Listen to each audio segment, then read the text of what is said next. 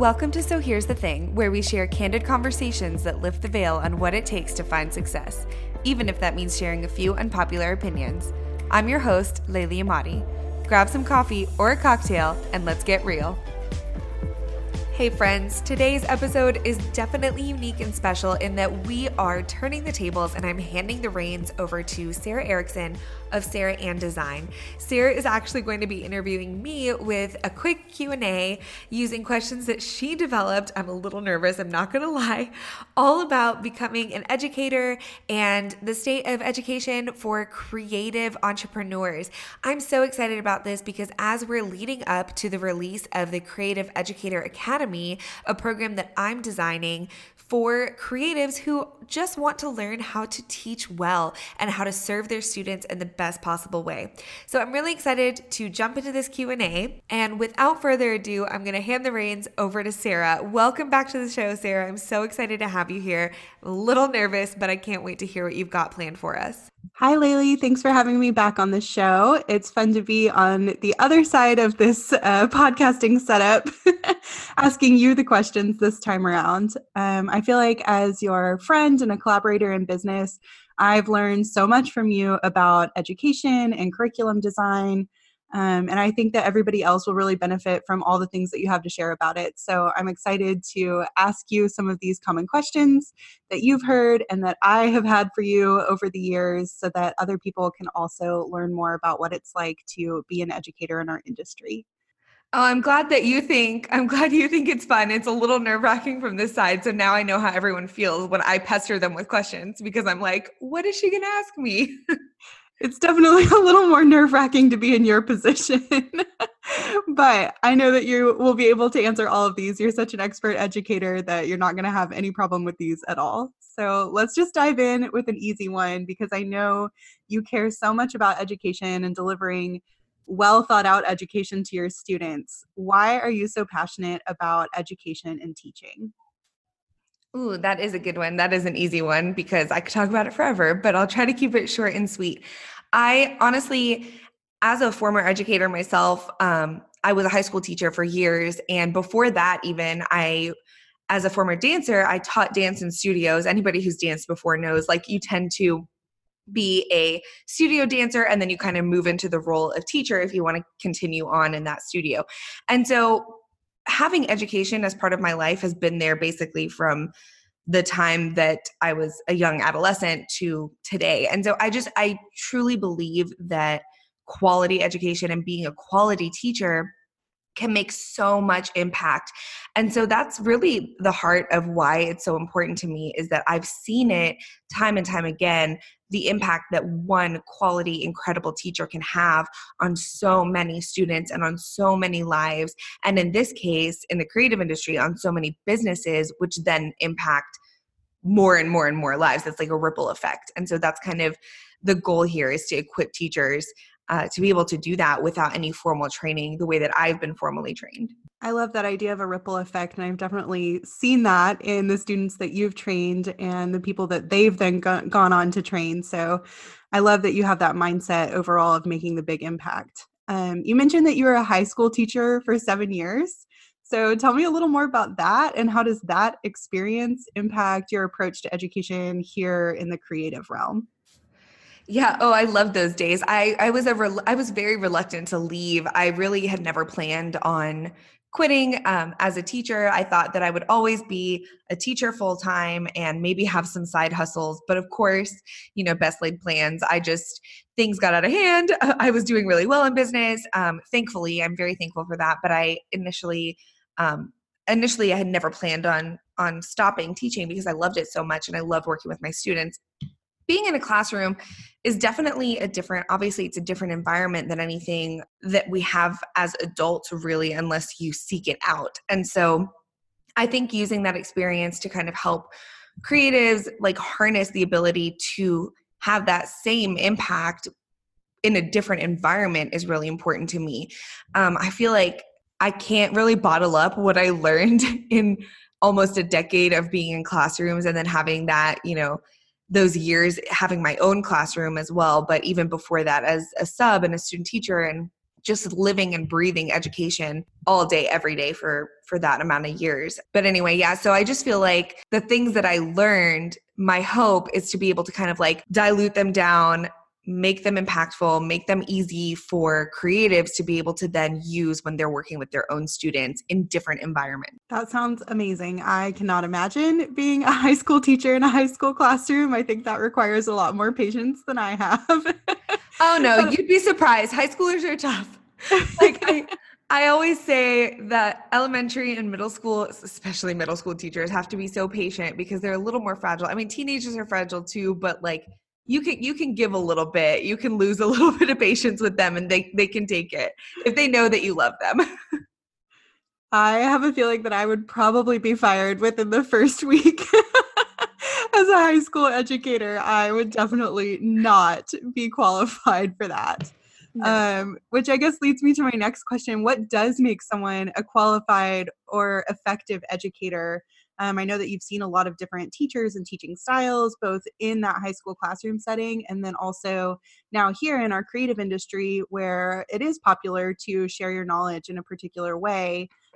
What gives someone that qualified edge or not? Yeah, I think that's such a loaded question, but I can share just a couple quick thoughts on it. I feel like because in like the education industry or in the education realm, obviously there's so many prerequisites that you have to go through. There's a lot of schooling, there's a lot of classes, you have to be actually certified, you have to go through, certification programs in order to actually get into the door of a classroom. In the creative world, there's nothing out there that's stopping somebody from just raising their hand and being like, I'm a business coach now, no big deal. You can be whatever you want to be, which is a really beautiful and an awesome thing, but it's also kind of scary if you think about it. You have no idea what this person has to offer. So in my opinion, what makes somebody kind of qualified to teach would be a few things. Like one would be, are you actually in a position where you've seen continued success in your own business? Are you in a position where you've helped others achieve continued success in theirs? Have you seen growth that you can gauge? Have you put the work in? I honestly think it kind of, you can boil it down to some people just want to wake up and say, me too, I'm also a mentor, or I'm also a coach, or I'm offering a workshop, but I've never done it before. And they skip all the hard parts and they go straight into marketing stuff. And it's like, no, you have to practice. You have to develop a curriculum. You have to make sure that curriculum is effective. Like, you're skipping all these steps. It takes time. And in our industry, in our society of instant gratification, nobody wants to take the time to actually develop their skills. I just got on such a soapbox, but like in case you can't tell, I get really passionate about this because I'm like, people are skipping all this hard work because it is hard work, but that's what's going to make them effective and amazing and impactful teachers and educators in the future. Oh, that is all so, so true. I feel like you're delivering the tough love that this podcast is founded on, because I think we've all been in that position of working with someone who has claimed to be an educator and maybe we're left feeling like there was something lacking. And that's so disappointing when you're investing in an educator who turns out to maybe not have the expertise or qualifications that we really needed from them. So I'm so glad that you are helping educate more of our educators and building up the industry overall, so that people are looking for effective curriculum that can really impact their students. What do you think are some of those common mistakes that you see from educators in our industry? What could they be doing better? I feel like I dove into this a little bit in the last question, actually, but I really just think the biggest common mistake is jumping in too fast. And I wouldn't even say too early, because I don't think that there's you can say, you should generally have this much experience before you teach somebody else, but there's always exceptions to rules. So like, I've had Hope Taylor from Hope Taylor Photography on the podcast a couple of times. And she, for example, is the exception to the rule. We always talk about that. She had very little quote unquote time experience under her belt, but she was killing it and is an extremely effective educator.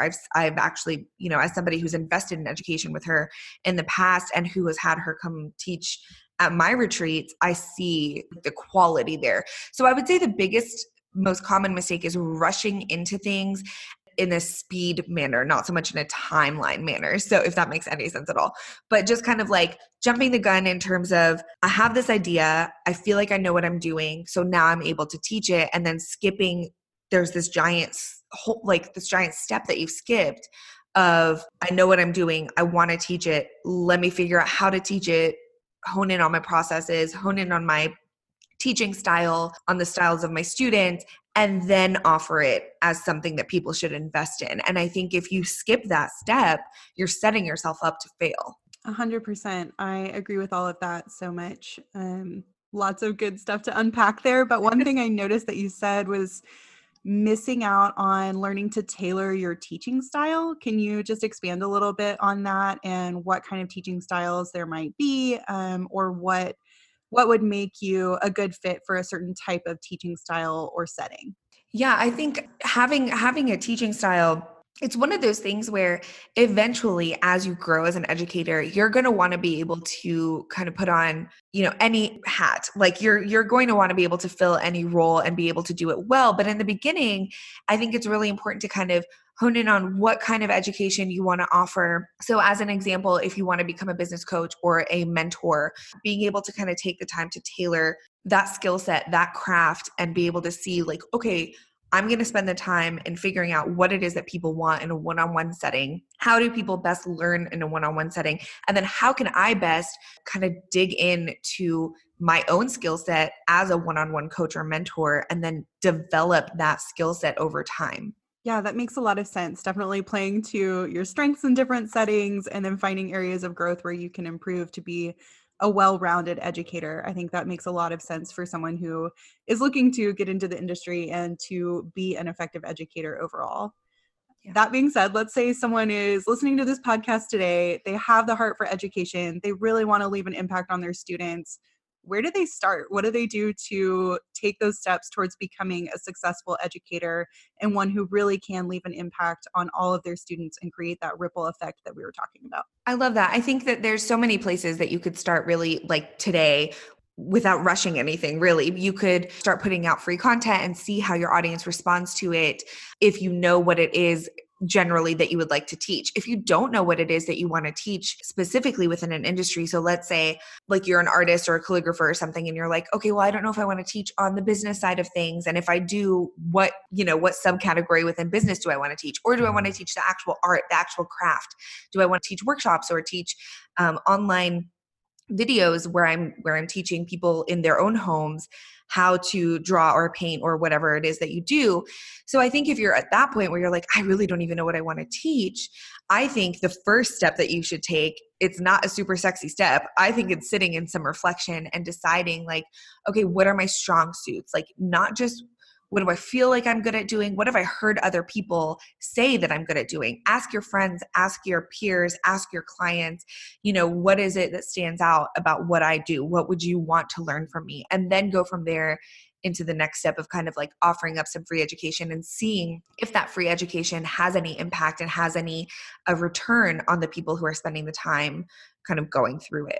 Yeah, that is amazing. I think that's so smart to lay a strong foundation first and then build from there, because I think it's really hard to scale back or shift gears once you have, put all the time and effort into launching a program without any validation to know if it's really Yeah. of value to the people that you're hoping to teach. So that definitely makes a lot of sense as that first step. Even if, like you said, it's not exactly the most exciting part of being an educator, that self-reflection will go a really long way.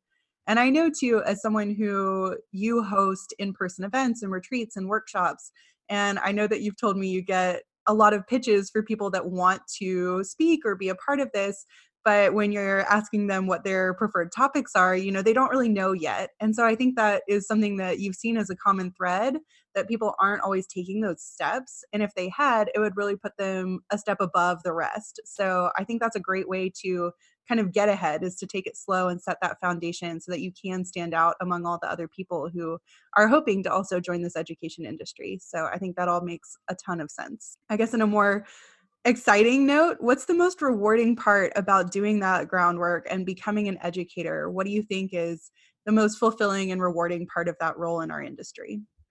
Oh my gosh, this is my favorite question because I do love a good, kind of success and victorious kind of story and feeling.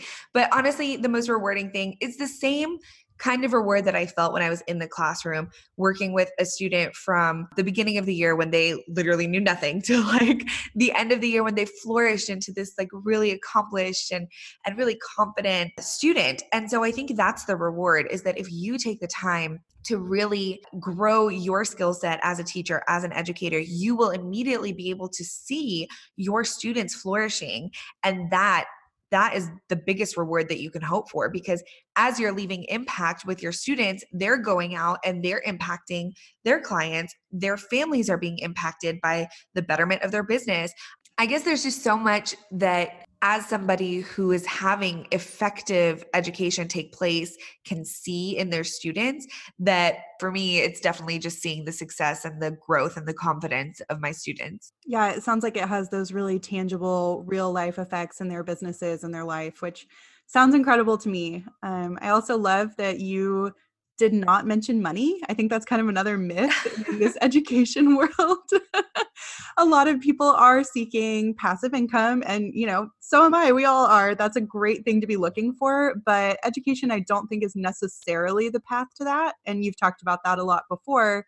But I love that you're just approaching this from a heart-based place. And I think, again, that's part of laying the foundation, where if you have that heart and you really want to leave the impact with your students, you're so much more likely to come up with that effective curriculum that really will transform their lives. It's not some cheap trick to earn your passive income money. And I just love that you're coming from that place. And I know that your students are too, that you guys have that common thread. Yeah, I mean, listen, girls got to eat. Like we all we all need to make the money. But at the end of the day, it's really interesting to see that a lot of people who try to get into education to make a quick buck, like they quickly learn that that's just not the way that it is. In fact, in the first couple of years, you will likely lose money if you're doing things in what I think is the right way. Really quality education can and will and should eventually be really profitable. But like you said, I think when you're coming at it, hoping that it's going to add quick profit to your business and to your offerings, that's not necessarily going to come true. So I would just caution anybody whose main priority is financial to kind of at least recalibrate what kind of education they want to offer. Like maybe you put out some online education that is very hands off, some like online guides, maybe a shop, something that you don't really have to have that high touch kind of one-on-one feel with your students. Yeah, I like that you're really transparent about that too, that, it's not immediately profitable, that it takes that hard work and foundation to get it to that place. So yeah, I think, oh my gosh, you've given so many good tips, and I've been so lucky to learn these things from you over the years. And I'm just so excited for the rest of the world to be able to learn from all of your expertise in this area. And I've also had the privilege of a little bit of an inside look at the new program that you're launching, the Creative Educator Academy. I am so, so, so excited for everybody to get to see this. It's just filled with all kinds of good advice on taking it slow and building that foundation, and really tangible, actionable steps to creating a curriculum that can benefit and impact your students. So I'm biased. I'm excited about it, but I'd love for you to tell us a little more about what's included in that program, what type of education it covers, and what you would hope for anybody who signs up to walk through this program with you. Well, that was beautifully said. Thank you so much for that. That makes me so excited about what's coming.